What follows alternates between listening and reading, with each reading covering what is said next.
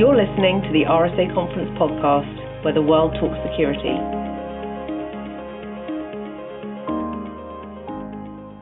Hey everyone, welcome to the RSA Conference podcast. This is Britta Glade, Director of Content and Curation for RSA Conference, and I'm happy to be joined today by Hugh Thompson, Program Committee Chair for RSA Conference. Hello, Hugh. Hello, Britta, and hello, everybody. Thanks again for joining us. It's great to be here today, and today we have with us two experts in the security space that have been security leaders for quite a while. And they're going to give our audience an inside track on how they look at the process of decision making. How do they help their organizations as a whole approach security?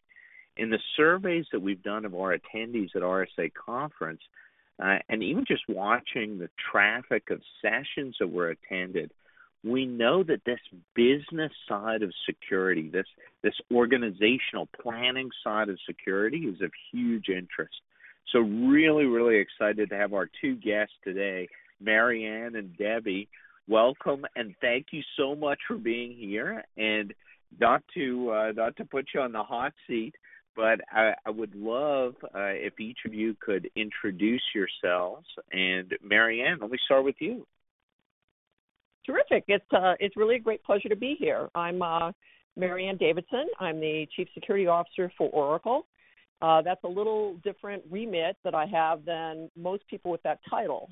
Specifically, my area of responsibility is making sure that we engineer security into everything we build, on-premises products, cloud services, consulting engagements, and the company keeps getting bigger and bigger. So I guess that's a bigger job, but fortunately I've got a really good team and terrific management support. So nothing to complain about. It's always fun. Wow, nothing to complain about, and all was fun. Debbie, let me with that ending, let me turn it over to you. Thank you for having me. I am Debbie Blythe. I'm the Chief Information Security Officer for the state of Colorado. I work within the Governor's Office of Information Technology, and my boss is the state CIO and also the Secretary of Technology, and she works directly for the governor. We provide IT services as well as security services and security strategy and policy for 17 executive branch agencies of state government. And I've been doing this for about 4 years. And, every now and then I would say I have something to complain about, but overall I really, really love it. It's been really awesome. This is great. I love the different perspectives that you're bringing to bear here. And that's what when Hugh and I were looking at who could we invite as guests, who's going to have some really interesting, tangible perspectives. Frankly, our industry is full of them, right? There's a lot of great practitioners and professionals here, but we thought the two of you with these different perspectives would be really helpful. So thanks again for joining us. Wanted to start with one of the most commonly recurring headlines we've been seeing in the cyber security industry for forever, since it became a profession, is around workforce shortage. It's a constant challenge we're facing, and how to get the right people to do the jobs that we have at hand. Both of you have some experience here, so we wanted to start our conversation here.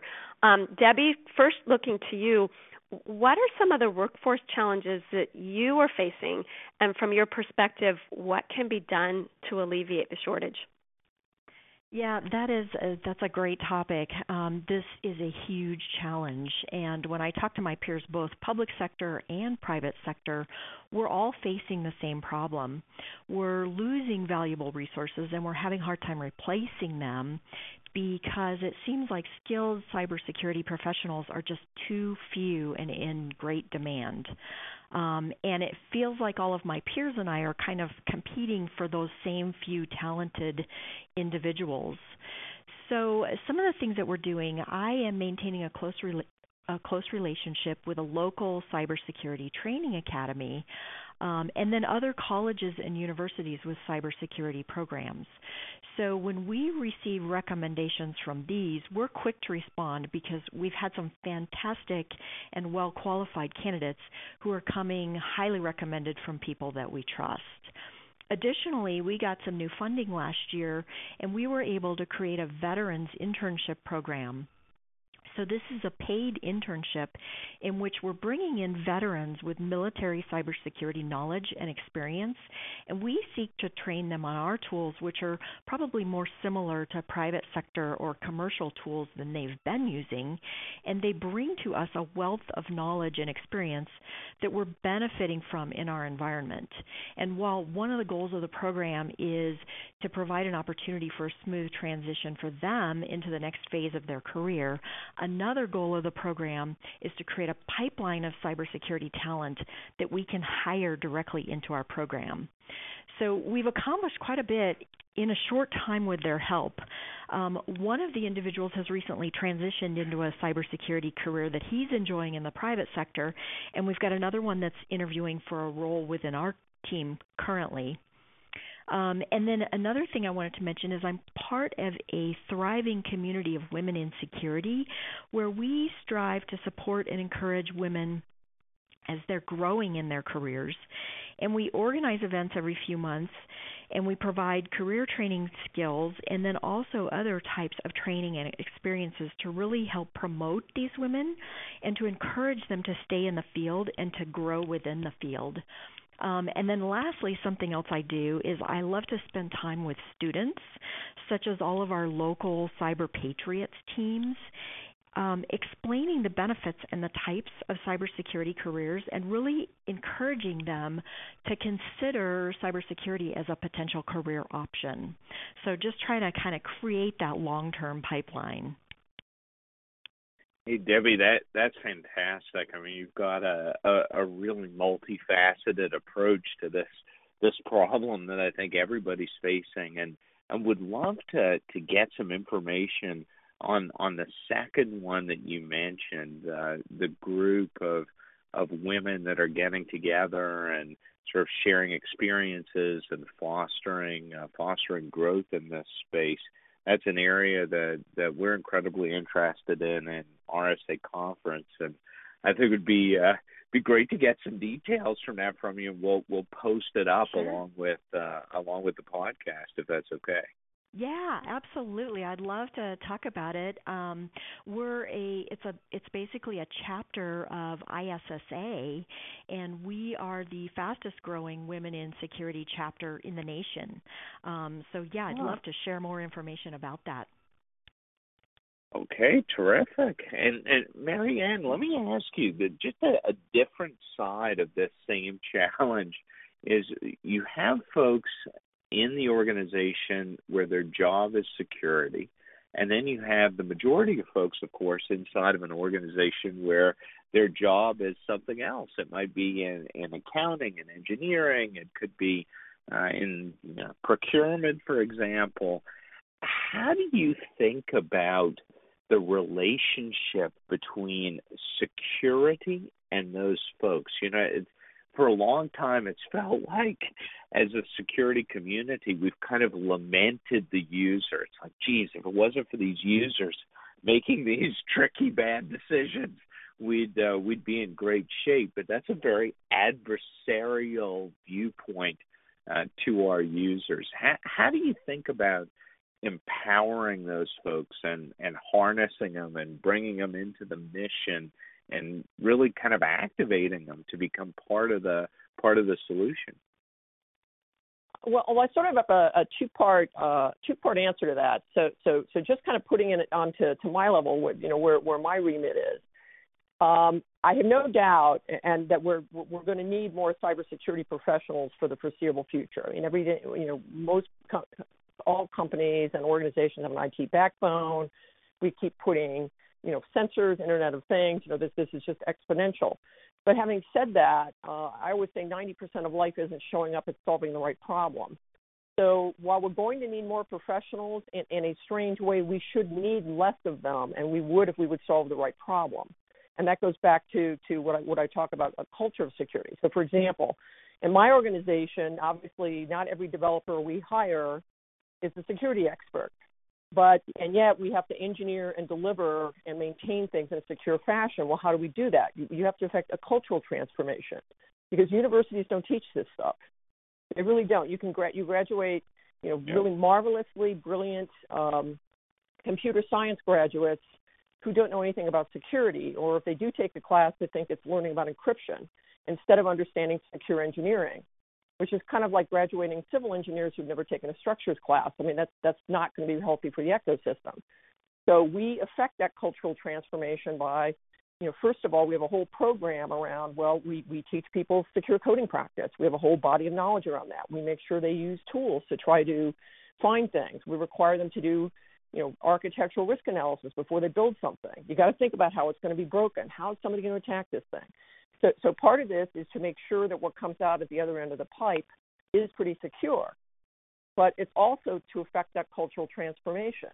So, for example, we have boots on the ground, people who are security leads, senior people in a larger organization who are responsible for administering our program. And then within smaller components, we have what we call SPOCs, no, not Vulcans, security points of contact. So those are the people who are evangelists for how we do what we do. So that's kind of the micro level, and that's part of that cultural transformation, because this is really important to the company. And if you don't build the processes and reinforce those messages and have, if you will, evangelists out there, you're not going to be successful. And I'm certainly not going to go to my boss and say, I need to hire one person to look over the shoulder of every single developer who's writing code to make sure it's secure. That's not going to work, and it won't scale. So that's part of it. On a larger company level, you were talking about, the accountants and the this person and the that person. One of my counterparts has a similar program, what they call information security managers. So lines of business have people whose job it is to think about the security implications, policies, practices inside lines of business. So it really is a cultural problem as much as anything, because not everybody has the same level of responsibility, but everybody has some responsibility. And the most successful organizations I can think of have strong cultures. So, for example, I was a former military officer in the Navy, but I really love the Marine Corps. And the Marines have this very strong warrior ethos, every Marine a rifleman. So every one of them goes through the same basic training, so every one of them can defend any other one. And that's what makes them so good, in part. There are a lot of other things that make them good. But that's sort of the same thing here. We can't, I don't bash users because, hey, we're all users. We've all, even very smart security people can fall for a phishing attack. But it's having those cultural norms, instilling it in your organization, reinforcing it, and making sure everybody has some responsibility for security. It isn't the same as, say, the guy at the front or gal who's the guard, but everybody has some responsibility. And if you build your organization and your process and your practices, you can reinforce that culture. And if you don't have that culture, you're going to fail, because you will never have enough people to make this right, or enough cybersecurity professionals, if we don't go back and start solving some of those other problems, like, hey, for God's sakes, universities, please start teaching this stuff, so that when somebody comes out of a university program, they're going to understand whatever I build, however cool or neat or innovative it is, and we love that stuff, it has to be secure. And I've got the tools and the techniques and the mindset to do that. So, Marianne, I want to jump in there. You've delivered some really memorable, highly rated sessions at RSA Conference over the years, from Monty Python and the Holy RFP to we had a regulatory rumba, dance time, to Joshua DDoSing Jericho. You see cybersecurity in everything, and even some of those examples you just went through. Take me, if you can, into your head here in understanding how other disciplines can be brought to security, where clearly security things are happening every day, and learning these lessons with how it's approached elsewhere, how that can start activating muscle memory in our security responses, because you see the world through a different lens. Well, part of it is I kind of always laugh when somebody says that I'm a security expert. I think it's more correct to say a lot of the experts work for me, and I learn from them. So that's part of it. When one of the hackers, I have a group of ethical hackers who work for me, and of course they're really good at breaking stuff in a good cause, and I'm not the technical whiz they are, to put it kindly. Not even close. But I asked them questions, and so when they explain to me how they did something, and they're very good at it, like putting it in terms mere mortals can understand, a lot of times I'll repeat it back to them. So this is like that, and to make sure that I understood it and I can express it in a way where I understood what they did, and they'll come back and say, yeah, that's right, you got it. So that's the point here, is that most of the people we deal with aren't experts in this. So if you go in and say, we need to have a secure ITP story, it's really critical that we need to have a secure ITP story. Well, what's that? Well, the Internet Token Protocol. I don't know what that means. So using analogies, first of all, it helps me get it. And second of all, it helps people, the penny drop for people, that you can put things in terms that are more familiar to them.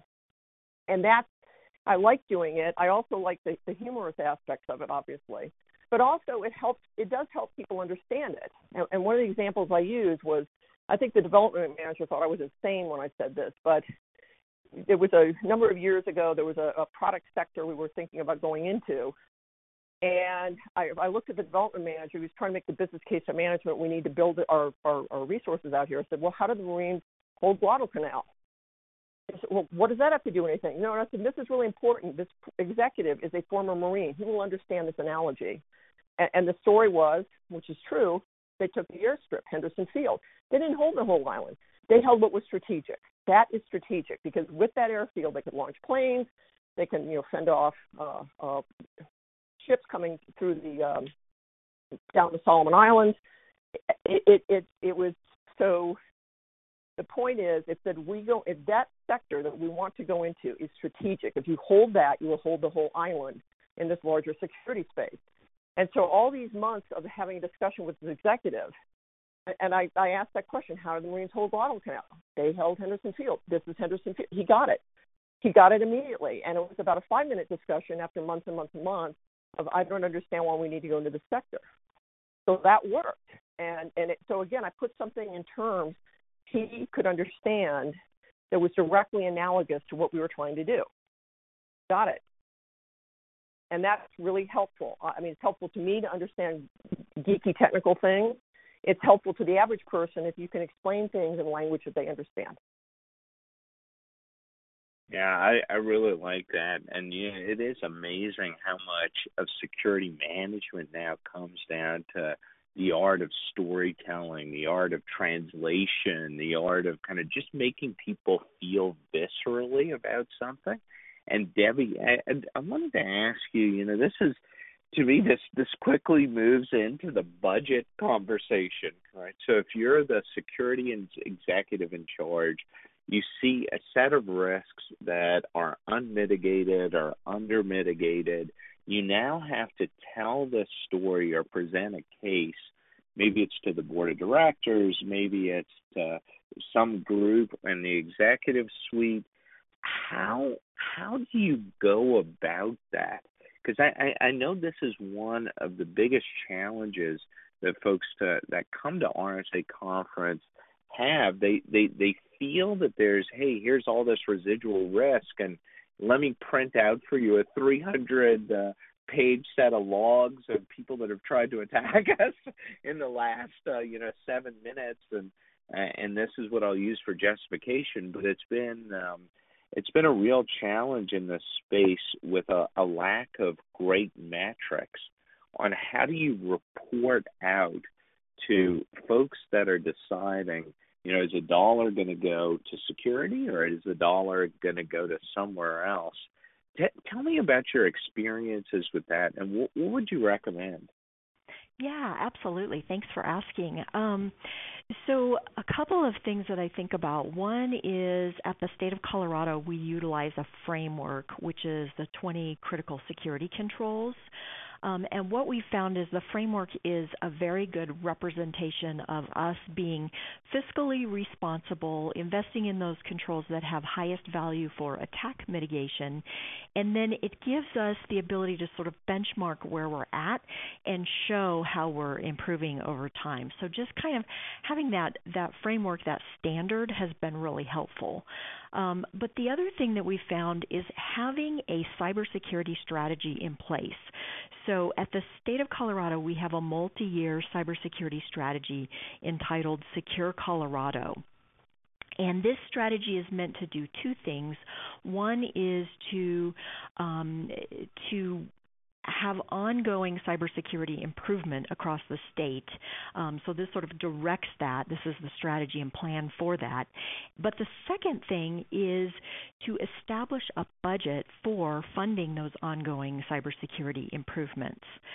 So with a strategy in place, we've been very, very successful at getting our funding requests approved because the state leadership and the legislature are able to see exactly how we plan to spend the money.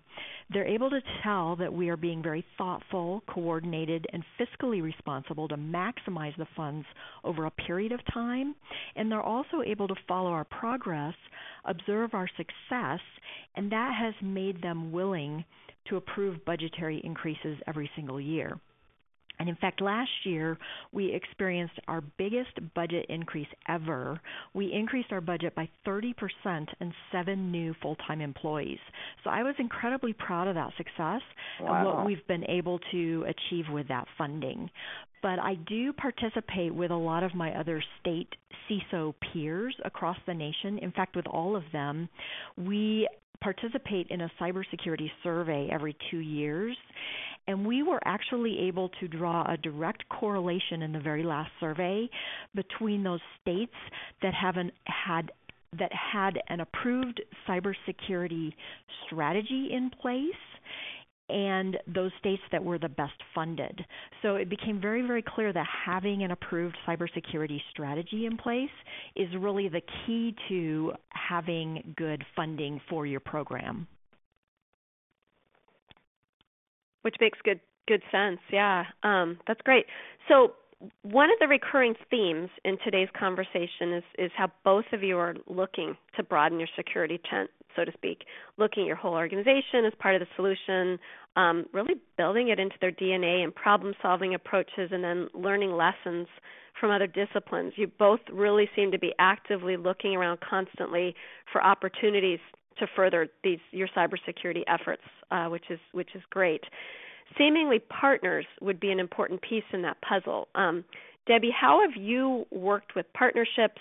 What kinds of partnerships maybe are you leveraging to, beyond you talked about some of the interesting work being done with universities and others to help the pipeline issue, but more broadly speaking about partnerships, how have you looked at that to improve your program as a whole? Oh, absolutely. So we have a Colorado Information Security Advisory Board that is made up of public sector and private sector business, security, and privacy professionals that I gather this board together at least once a year where we kind of go through what our strategy is and go through what we're kind of thinking about and what we believe we should be focusing on and kind of run it through this team of folks.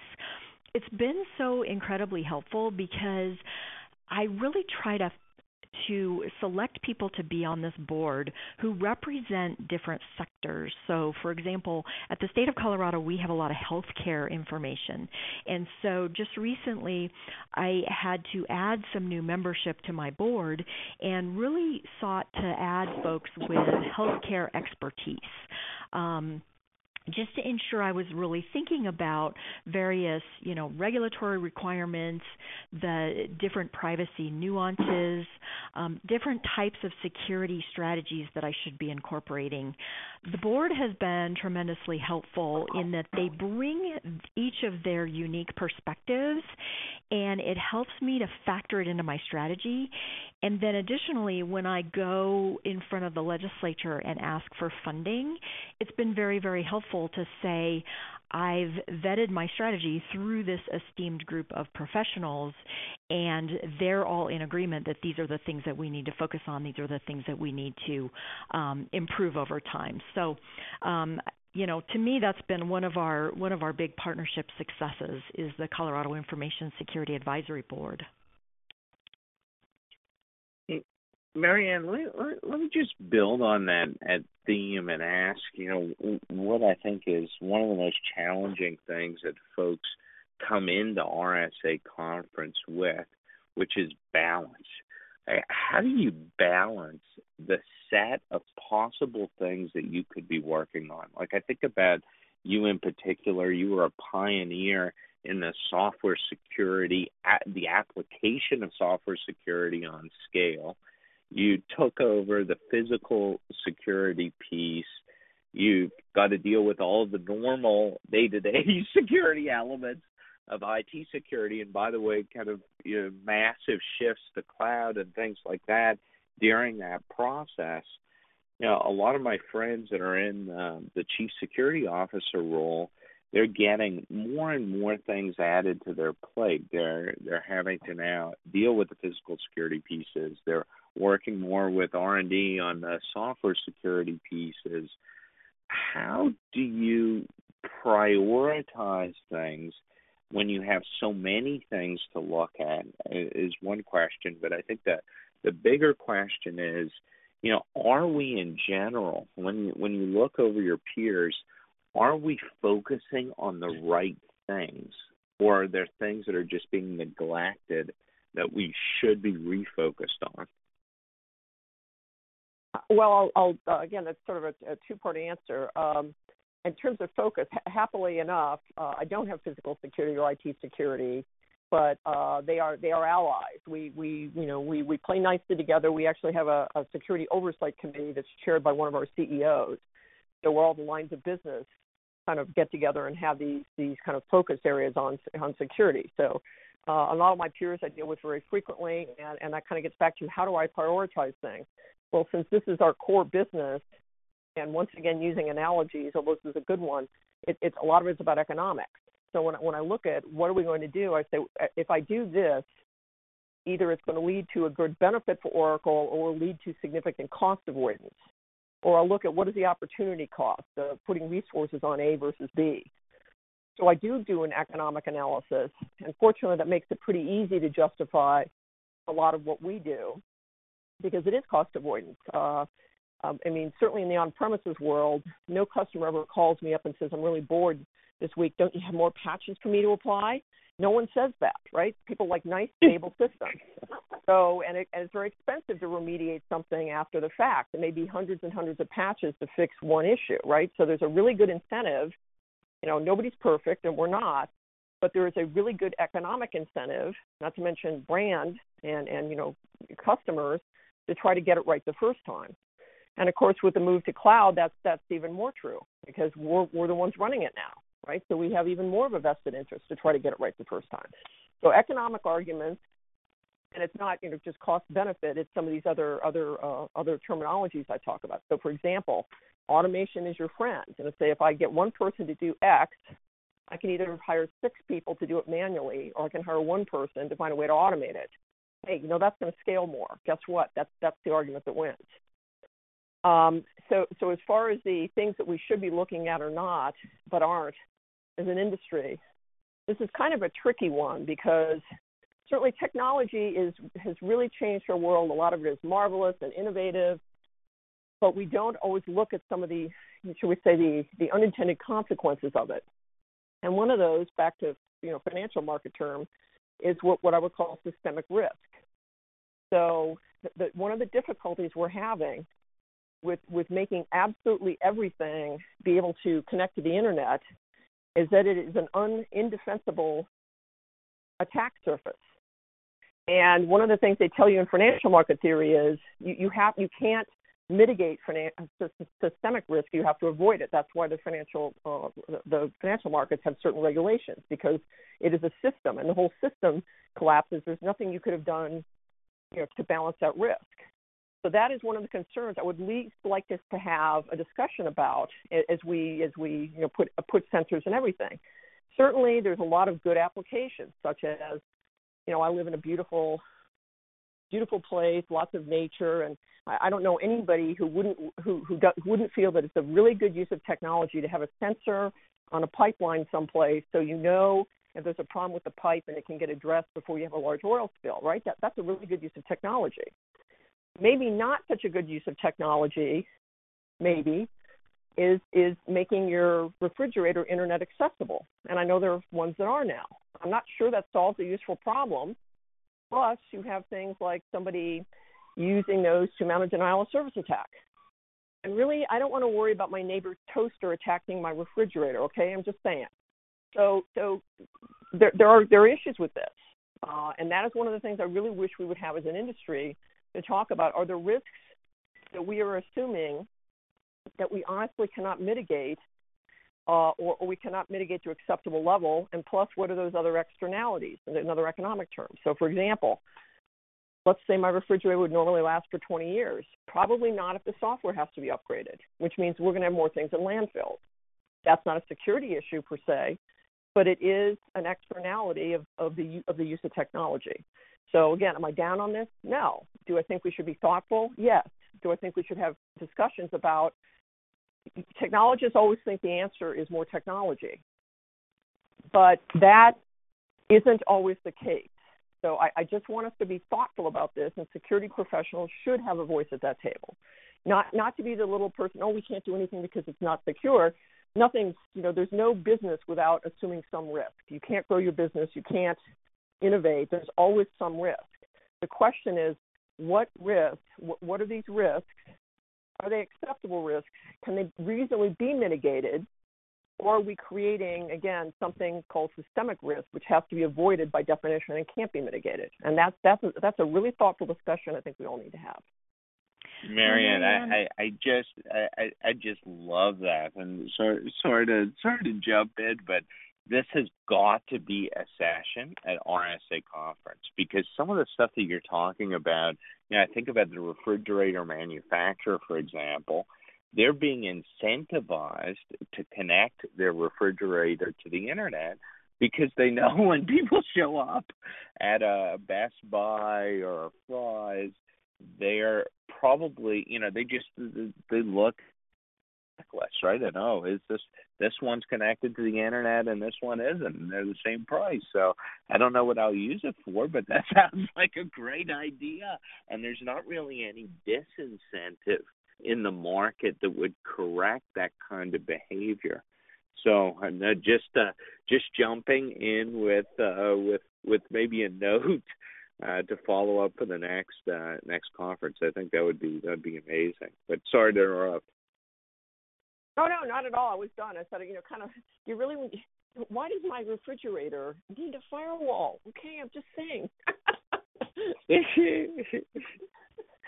Well, and I was thinking, too, about something you said earlier about creating a culture of security across the enterprise and thinking about systemic risk. And one of the things that we talk about at the state of Colorado is all of the various pieces of data that we have on the residents who live here.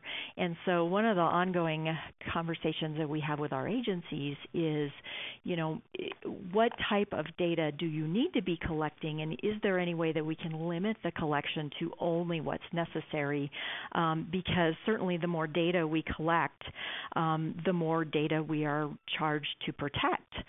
So it's a little bit similar in that, when you're thinking about reducing systemic risk, that's another area you can think about is what type of data are you collecting? That's a great point. Yeah. No, I hate ending this one. We've got such meaty conversations, and as you said, Hugh, there's always our physical meetings. There's RSA Conference Singapore in a couple weeks. There's U.S., which our call for speakers will be opening in the imminent future. But my takeaway from listening to both of you, which is great, the broad things that you're thinking about on a daily basis, it is all rolling up really to that risk management equation, it feels like. And, from a personnel perspective, from a technology perspective, from a process perspective, it's all balancing that risk and how you're looking at it. And I've really appreciated you taking us into some of your thought processes, the different groups you're working with, the different entities you're engaging with. The wheels are turning here. So thank you both, Debbie and Marianne, for joining us as always. Thank you to our guests, our listeners, for being here, and please join us for additional podcasts as well. Have a wonderful day.